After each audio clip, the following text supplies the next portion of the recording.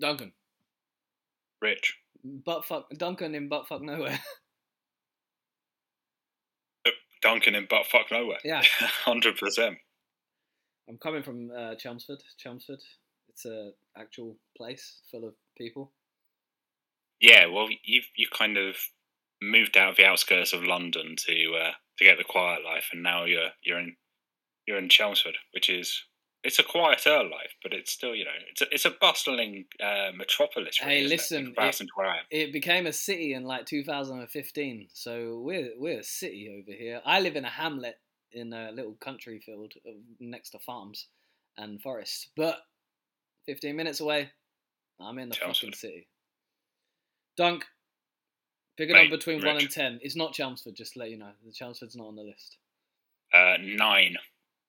I don't know why the number generator's gone odd. All of these numbers have been odd. So yeah, we've got number 9. Number And you're 9. smirking. You're Well, smirking like it's going to be a bad. number a 9 bad is podcast. something I enjoy, but I can't remember if we spoke about this before and you don't enjoy this genre, so let's talk. Number 9 is found footage movies. Oh no, I enjoy some there are some great found footage movies. Yeah? Only horror. Yeah. As a horror genre, it's great. I love it. I mean, it's my I can favourite. get behind it. It's my favourite. I mean, obviously the Genre movie. OG one, just straight in at the top, Blair Witch. Damn straight it is, Duncan! So I mean, that would have been one of the first horror films that I was exposed to. There was Same. like proper suspenseful horror throughout, and I loved it. The way that it built it up, it was just it's so good, so good. So The good. ending's a bit. But also the They fact had, that it had to end. the internet was new at that time, and like they used the internet to promote the movie and made it seem real. IMDb literally had it cast as like themselves and missing, and they used their real names as well for the movie to make it more natural or whatever when they were filming. It was just so well publicized and done. People genuinely thought it was a real movie. People couldn't really check like they can now. You can debunk something so quickly now and find out if something was real or not. And at the time, no one could do that. It was so fresh and exciting, and it literally looked like a documentary that was made by these free, college kids or whatever in America. It literally seems so genuine and so real when you watch it. It's not over dramatic. It's very natural. You would be irritated if you were in a forest for free, like, and stuck with your mates. Like you would be irritated. You would get annoyed at each other. You would start having to go as the days went on, and you were lost and not knowing what was going on. I think as well the ambiguity of so a lot of these found footage things. The thing that makes them so enjoyable to watch is that like the place where they're at. It's not like a clear and distinct location. So with Blair Witch, yes, it's Americans, but that could as easily have been a forest in the UK or a forest in Europe or Russia or anywhere like that, because they weren't relying on its location. It was very much about the three people, and that kind of drew you in because you had to rely on the personalities to have some sort of sustenance to the film itself. But great film. Very good. And do you know what, right? I recently found out, because obviously there's the big debate that's the first big one, and obviously we talk about the first one was like, I can't remember what it's called, the Cannonball Story or something like that in the 80s, and that it's not for me, that kind of earlier found footage movie. But there was one that was even earlier than the Blair Witch that I think was really well done, that I only just watched recently and only just found out about recently, and I tell you about it, Don, because if you don't know about it, you might be interested, and listeners, of course. Firstly, where can we find said film before you reveal what it is? I think I rented it on... No, actually, I found it on YouTube. I ended up being able to find it on YouTube. And it is called The McPherson Tapes. And what let me tell you the whole story behind it really first. So this found footage movie was actually, it became famous from like alien conventions, where people showed this footage and didn't know who filmed it and thought it was real footage of an alien sighting or whatever event. it's quite funny now because you'll watch it and you'll be like, how the fuck did they think this was, real footage? But they actually had like real big alien, professors or whatever people researching this thing, and they all thought it was real. You had like FBI people involved or whatever, and they all thought, oh, this is genuine because like if you listen to them speak, and it's quite funny. But it was actually filmed in about 92, I think. I want to say 92. Um, and it was like a very young director's like early film, and it had credits in. But what he didn't know was that someone just cut his credits out. Someone got this tape that had been distributed in a very small way, cut out his credits at the end, and just leaked it kind of everywhere. And in all these rental places, and it became this cult kind of following of like this real footage. Fantastic. Which is such a great idea, but it's such a simple thing as well. Like it's a found footage movie. They are literally a family celebrating a young daughter's birthday, and the first half an hour is a bit boring because it's just very general chit chat, like very much like a kid's party or whatever, and you're not really thinking much of it. And then it gets dark. The three kind of brothers are out venturing into the woods to get something, and then they end up seeing like what looks like a UFO or a spaceship landed with some aliens. Now, I would say these costumes in this day and age, they're terrible and they're really tacky, but I can understand why in 91 or 2, whatever, they might seem good. But the fear from then onwards, how it builds and builds and builds and calms and then gets hectic, it's very simple because a lot of it is just done in this house. And like, how that's well written and well made and well produced. It's a very clever movie for especially that time. So yeah, I do recommend that as an early one if you haven't seen it. Go on, Dunk. Let's talk about one that's both one of yours and mine favourites. The Paris Catacombs one. Do you remember what it's called? As Above, So Below. Great, right? It's one of my favourite horror films. No, in fact, it is my favourite horror film. It's so good. Up until when did it come out? I think it came out in like 2014. Something like that, yeah. It's not a terribly new film, but I only saw it a couple of years ago, and it's just something else. It builds again. I think the thing about the found footage is they all have a slow build up.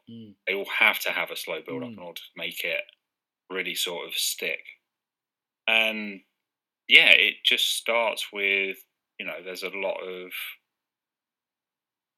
almost interview bits, isn't it? They start and it's like they're talking about the interviews. They're talking, almost treating it like it's a history documentary. And then they get I think something happens right at the start, and there's a particular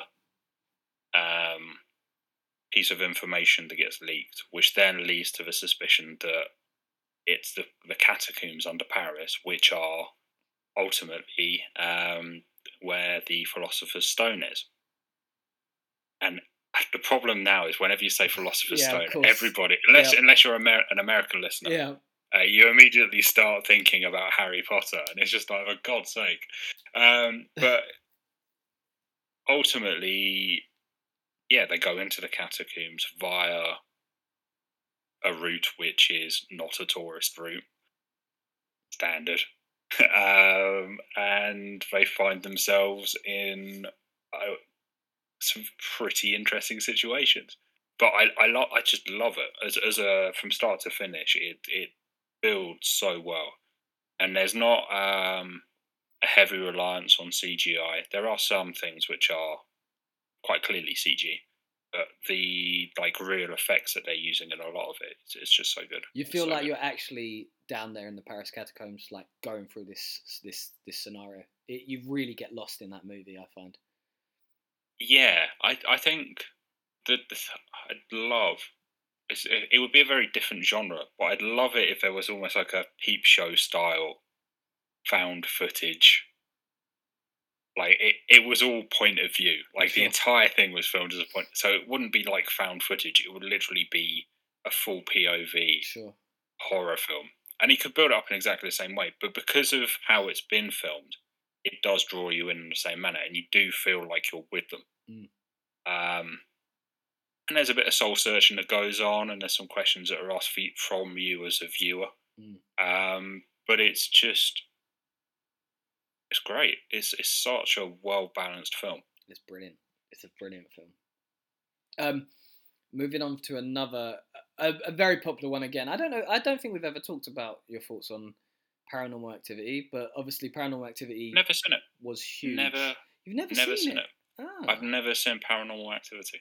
It's always been one of those ones which I've kind of had on a list to watch, but you don't think, Well, I think the problem is, unless you get on like the crest of the wave with films like that, they have a tendency. I think when I started to get interested in potentially watching the first one, the second and the third one had just sort of come out. Sure. And then was there a fourth as well? Yeah, and there was a couple of crappy spin-offy type of ones, but really, it was vying for me. For me, the first two are good. The third is okay, and then for me, the fourth is pointless, and it kind of it lost its trail quite a bit. Because you got other films as well, like Insidious, that were coming out at the same time, sure. Remakes of The Grudge, and it's just like it felt like a very bloated market at that particular time when the first Paranormal Activity first came out. I'll sell it to you now, Dunk. The lady, I think her name's Katie in the first movie. Very pretty, very good at For me, I fell in love with her in that movie. I was slightly in love with her. I hated the guy, Mika, who actually now is famous for that god-awful TV show, Catfish.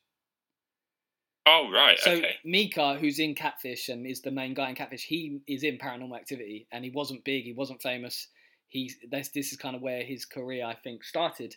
And he's very annoying in the movie. Like, he is the guy that's like poking the ghost and constantly trying to get the ghost to do. And you're, as an observer, you're like, for fuck's sake, fuck off. You're just angering things. Like, stop making it worse.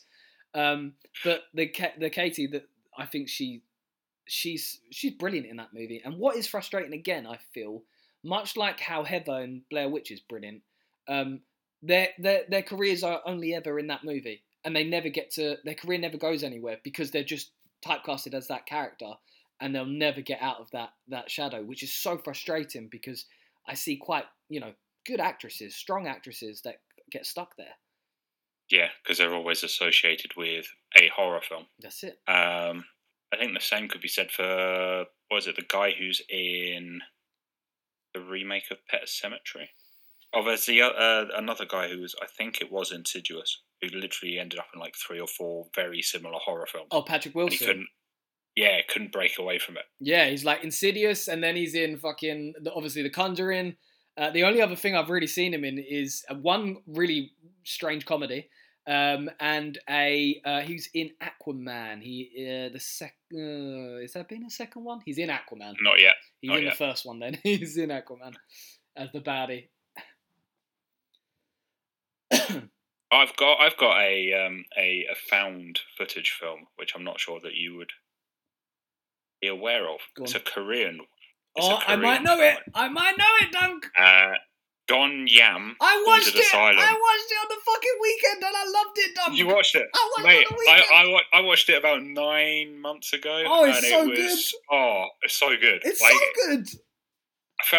Again, it's the slow build-up for me, which I hated. That film could have been about 30 minutes shorter, sure. And it still would have had the same impact. Sure.